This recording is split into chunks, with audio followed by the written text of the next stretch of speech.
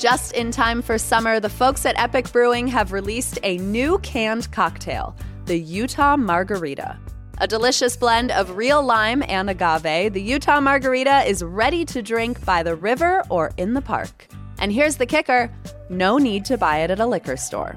Pick up a 6-pack of Epic Brewing's Utah Margarita at any local Harmon's or Trader Joe's, or visit Epic Brewing on State Street in downtown Salt Lake City.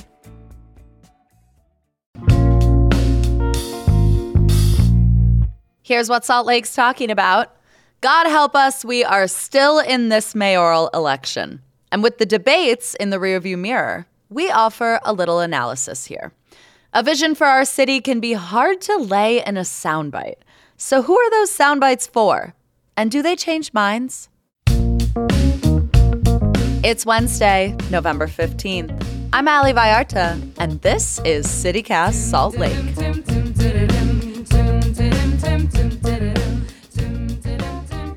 Executive producer Emily Means, there were a lot of debates for the Salt Lake City mayoral candidates this election season. Honestly, thank God we didn't host one.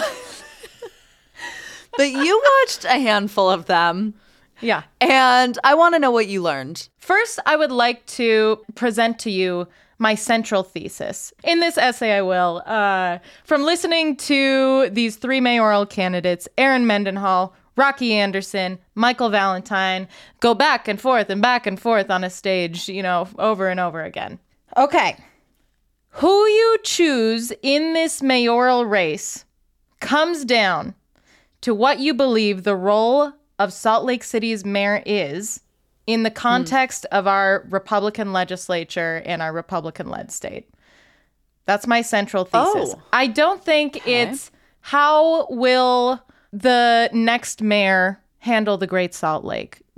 I don't think that. I think it comes down to what you believe the role of Salt Lake City's mayor is in this Democratic stronghold, a blue dot in a red state, when it comes to our relationship with Republican leaders. Any questions? Well, thank you for defending your thesis, Dr. Means. The panel would like to note that this is a very interesting assertion because what I hear when you say that is Mayor Aaron Mendenhall is winning the communications game because she has from the jump framed this race as being about what you think the city's role in these issues is in relationship with the Republican supermajority legislature. That's always been her framing. I would say for the past 3 years, that's how she's framed most issues. So, she's establishing a little bit of dominance in this race already, if that feels like the central thesis at the end of it. Now, listen, this is just my conclusion, okay? I'm just a random gal who's been paying attention to the Salt Lake City mayoral race for months and months and months. Right. I'm not saying you're endorsing, but controlling the narrative is important. Yeah. Let's lay out what these 2 possible roles could look like. Aaron Mendenhall has very clearly said that she believes the best role, where you can get the most done as mayor of Salt Lake City, is to, in her words, be at the table with the state. She really views herself as a bridge builder. She views herself as someone who can walk into these difficult discussions with state leaders and keep a calm head about her. But let me tell you about the bridge builder. Here's what bridge builders can get done as the mayor of Salt Lake City. Incremental progress, I think. It may mean that you're giving something up at the negotiating table. This is kind of how I'm coming at it. Maybe she feels differently, but this is how I view it. Meanwhile, on the other end of the spectrum, we have what I'm going to call a maverick mayor in all of this. And the maverick might be seen as more aggressive on some issues, putting out this message that this is what Salt Lake City is gonna do, regardless of whether the legislature likes it or not. And that might mean that the legislature writes a law in retaliation, or it might mean that the city has to sue the state over an issue or something like that.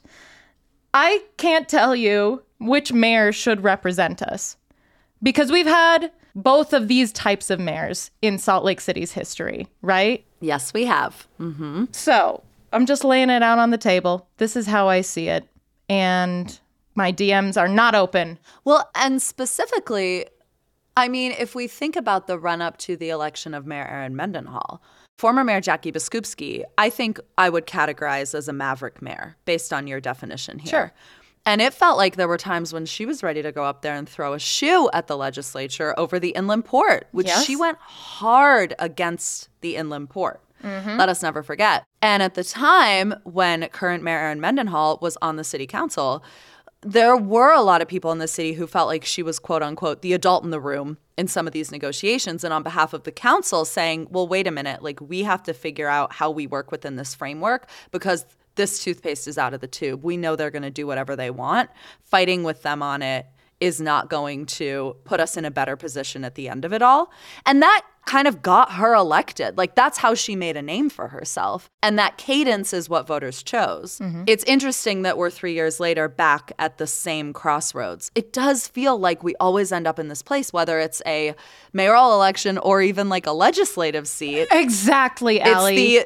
Are you you're a Democrat headed up to the Hill? Do you play chess or checkers? And listen, I do think there is room for both of these roles, and especially when it comes to the state legislature, right? Like the supermajority Republican legislature just completely dwarfs how many Democrats are there. And so I do think there is a place for the Democrats who are, like former state senator Jim DeBacchus, like shaking your fist and staging protests and making these big sweeping statements on the floor of the Senate for your cause. I think there is a place for that. But then, we've got like Representative Angela Romero, who I think people would say is a very effective legislator, even as a Democrat, in getting, like these little incremental bills through that her Republican colleagues agree on.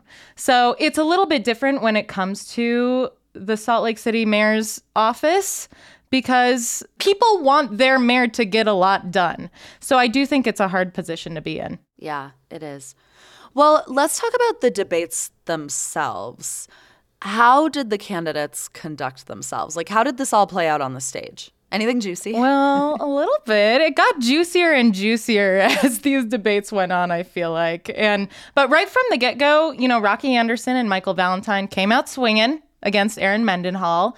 The very first debate I went to was not posed as a debate, but instead a forum on homelessness. And I do think that Erin was quite measured in that situation. And that was the purpose of setting it up as a forum too, right? Like the host said, well, we're not looking for sound bites, we're not looking for quips. We want this to be a proper discussion. And I don't know if that's exactly how it played out. But as time went on and these debates went on, I do think that Erin got kind of sick of getting beat up on.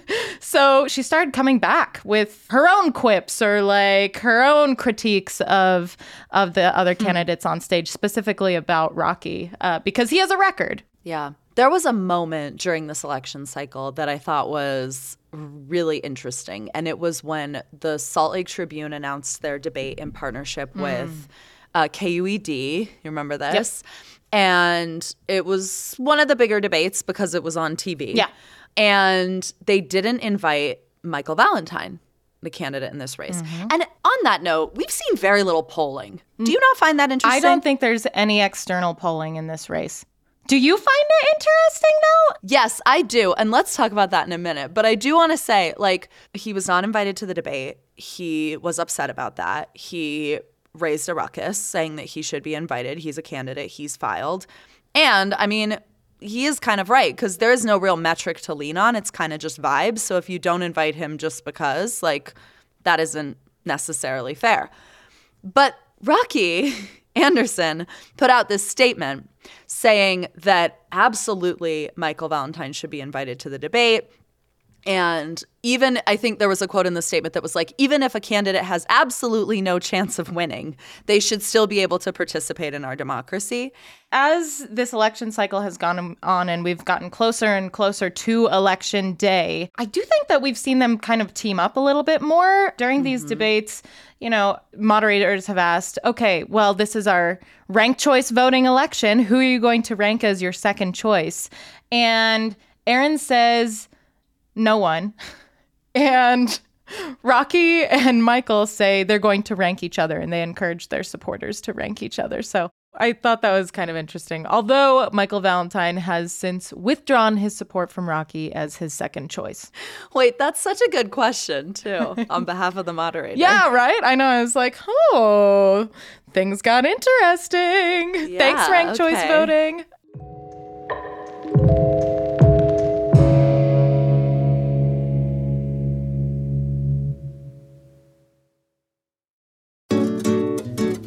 The Living Traditions Festival is back in downtown Salt Lake City, May 17th through 19th, and this is when I come alive. It is so easy to sell me on 3 days of Washington Square and Library Square converting to a global food court, and this festival has truly been one of my favorites for years now.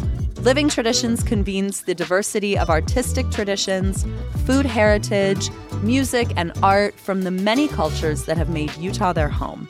You can expect everything from live music and dance to hands-on workshops, a little shopping, Sundance film screenings, and Bohemian Brewery. There is something for the whole family, and it's free entry. Come celebrate all of the rich cultures that make up our community. Find more information on the festival and view the full program guide at livingtraditionsfestival.com or on Instagram and Facebook at SLC Living Trad. We talk a lot on this show about our city's crown jewels. What are the institutions that open doors in our community and regulate its pulse? I choose Salt Lake Community College, and it is a home for incredibly focused Salt Lakers. Nearly 80% of their students work while going to school, many full-time jobs. If I could do college all over again, I would not be 33 and sitting on these damn student loans. And slick students aren't. 80% graduate with little to no student loan debt or save thousands knocking out credits before transferring to a four-year institution. Every day, Salt Lake Community College is transforming lives and communities through education. If you want to learn something new, refine a trade, or pursue a higher degree for the first time, explore your options at slcc.edu. Study alongside hard workers, save precious money, and be one in a class of 19, not 100. Epic Brewing is one of the OGs in building Utah's craft beer scene. But I am most excited about their recent adventures in canned cocktails. First, they released the Utah Mule. And as a big fan of ginger, I have been sipping those for almost a year now. But now, this April, we have the Utah Margarita. A delicious, locally fermented blend of real lime and agave, and they create alcohol by fermenting cane sugar instead of using tequila, which means you can buy Utah Margaritas at the grocery store. Pick up a 6-pack of Epic Brewing's Utah Margarita or Utah Mule at any local Harmon's or Trader Joe's, or you can visit Epic Brewery on State Street in downtown Salt Lake City. They're open 7 days a week. And this fall, look out for the Utah Cosmo. Do you want to talk about polling, Emily? I mean, listen, even though we've been hyper-focused on this, it's just a municipal election, you know? Like, this is not something that I think the general voting public is hyped on, right? Like, it's not a presidential election year. So, I don't know, Allie, you've spent more time in political campaigns. Is it standard for us to do polling in a mayoral race? I mean, I'm looking it up right now to see if we had polling between Luz and Aaron. Yeah, we did.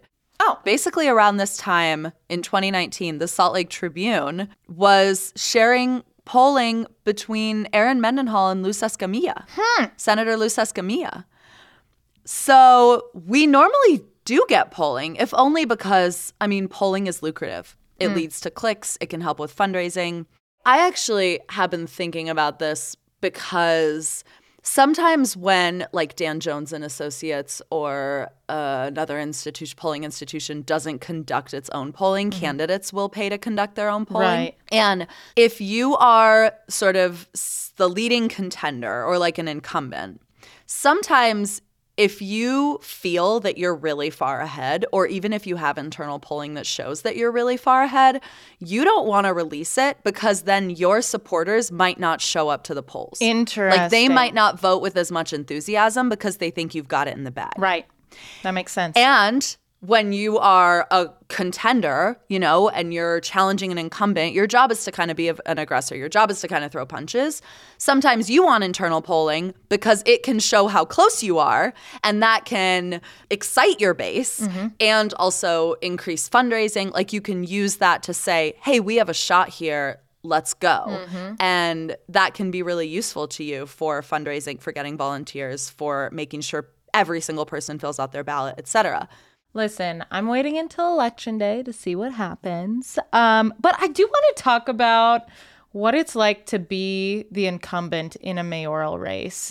Because, Allie, I think that, and this is also speaking for myself, prior to my experience in this line of work, I didn't know anything about how cities worked, okay? And frankly, I'm still learning every single day how cities work. But I think that a lot of people shake their fist at the incumbent mayor for everything. Lots of things are in their control, right? The buck stops with them ultimately. They're the CEO of the city. But some things are not in their control. And I'm wondering if it's easy to be like, you know what? I hate walking down this sidewalk. It hasn't been fixed all the 10 years I've lived here or whatever. It's the mayor's fault. I'm not going to vote for them. Do you think incumbency hurts or helps a mayor? I mean, I think people like a change candidate, but I think that change candidate has to be offering a real vision. If you are going to be running a campaign against an incumbent, you have to offer more than criticisms of them. You have to lay a vision for how you will coordinate a lived experience that is different and what that will look and feel like for residents of the city. So it's not just your job to throw stones. It's also your job to paint us a picture. What will a day in the life look like under a different administration? And if people have a hard time imagining it as being better, then it's harder to earn their vote. Because at the end of the day, we do kind of like what we know. I mean, on the other hand, voters don't vote to say thank you. They just don't. People do not vote to say thank you. I mean, there is a reason that we have seen people win even though they've sponsored unpopular policies. There is a reason that we've seen people lose even though they've had some big wins. Like getting voters to turn out because they're outraged about something, I think is a little bit easier than getting them to turn out to say thank you. But I don't know. That's just me. I mean, what do you think? That's really interesting. I think generally what elections show us is that being the incumbent really helps because of name ID mostly, right? Like you see Mayor Erin Mendenhall's name in the news all the time. There are some ways in which standing in office makes campaigning easier. I mean, like think about next year, we're going to have a governor's race. You know, Governor Cox is still going to get to do his monthly news conference. Right. And he's going to be doing that as the governor. He's not going to be doing it as a candidate, so he can't be up there chanting campaign slogans. I mean, if he does something, it is news because he is the governor, right? Whereas, like, if one of his challengers does something to try and generate earned media or generate a news story, it's not always going to get picked up. Like, you know, Rocky Anderson can't stand on the steps of the hall and have a press conference once a week. He could, but the press isn't going to go to that every week. It's not news if he has an idea. He's not the mayor. In terms of issues, we have talked extensively on this show about homelessness. So let's put that aside for a second. What other issues are coming up in these debates? And did you learn anything that surprised you? I mean, I know you want to set homelessness aside. And frankly, some of the moderators also wanted to set homelessness aside. But the candidates kept bringing it back to homelessness, like finding a way to make it happen, even if that wasn't the question. So homelessness was discussed at length. Great Salt Lake, I don't think people would be surprised to hear about that. School closures also came up. The I-15 expansion came up. General housing affordability, water conservation, like these sorts of issues that I think we do understand to be Salt Lake City issues. What I was surprised by, Allie, and you and I were both so surprised that we had to dig into this more, was the fact that two different moderators brought up the possibility of the Utah Jazz leaving downtown Salt Lake City. Yeah. And we have a whole show on that. We'll link it in the show notes for you. But that was something that I guess I didn't get very satisfying answers from the candidates on. I feel like it's something that Erin Mendenhall surely knows the most about as the current mayor. But because of that, the other candidates didn't really have much to say. The question was usually how would you keep the Utah Jazz in downtown Salt Lake City? And I feel like instead, the other candidates, Michael Valentine and Rocky Anderson, again, we're just lobbing bombs, this is a failure of the Mendenhall administration. If we saw the Jazz leave and, that sort of thing. So nothing really satisfying from the other candidates, but it did surprise me each time it came up. I mean, I haven't been to all of these debates. I've only been reading and listening to coverage. But it's interesting to hear you say that they brought every issue back to homelessness. And yet something that I feel like we haven't been talking about very holistically in this election cycle is poverty. I couldn't think of one thing that any of these candidates is offering as a policy solution to poverty. We've heard the Mayor Mendenhall say, the solution to homelessness is housing. But how do we keep people upstream? What kinds of things can we be doing as a city that are preventative, that prevent people from poverty, experiencing poverty? And I don't know. There is part of me that's it's always interesting to have single issue campaigning because you get a little bit of depth on issues. But I also wonder if we can't see the forest for the trees right now. Anybody talking about poverty at these debates? Well, I think it all comes down to what the city can actually control, right? Is it something that they can address?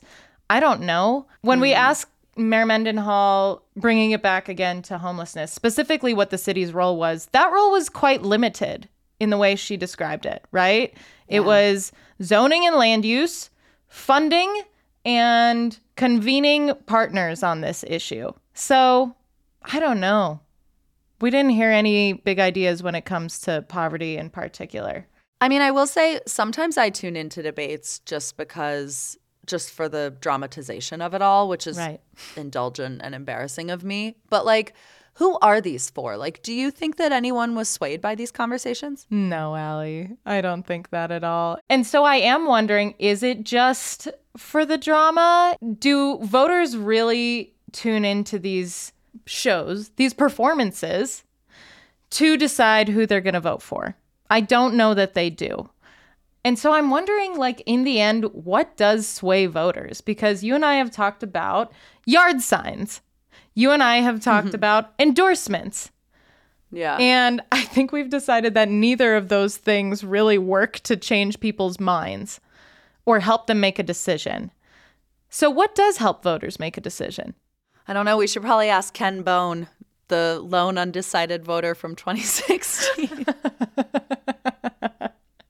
But listen, at the same time, I do think there's value, Allie, in getting all the candidates in a room together where they can defend their views and, what do we call this? The marketplace of ideas or something like that. And I mean, it helps me to see them all right next to each other and how they respond to the same situation. But does it change people's minds? I'm not sure that it does. I mean, the reality is elected officials spend a lot of time behind closed doors, and there is value in forcing some of these conversations into the public square. I think you're right. I completely agree.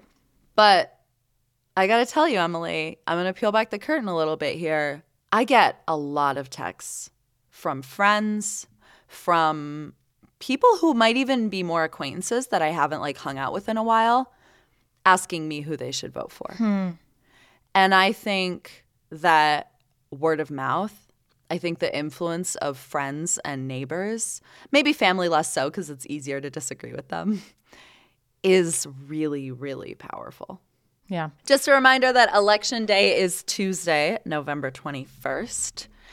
And it could take a while for us to get results because we're ranked choice voting. It could also happen really quickly. We don't really know what to expect on that front, but plan to rest your eyes the day after Election Day and getting the results when the time is right. And we'll keep you updated when we get them. Emily Means, thank you so much for going to all of these debates. You deserve a treat. Thanks, Ellie.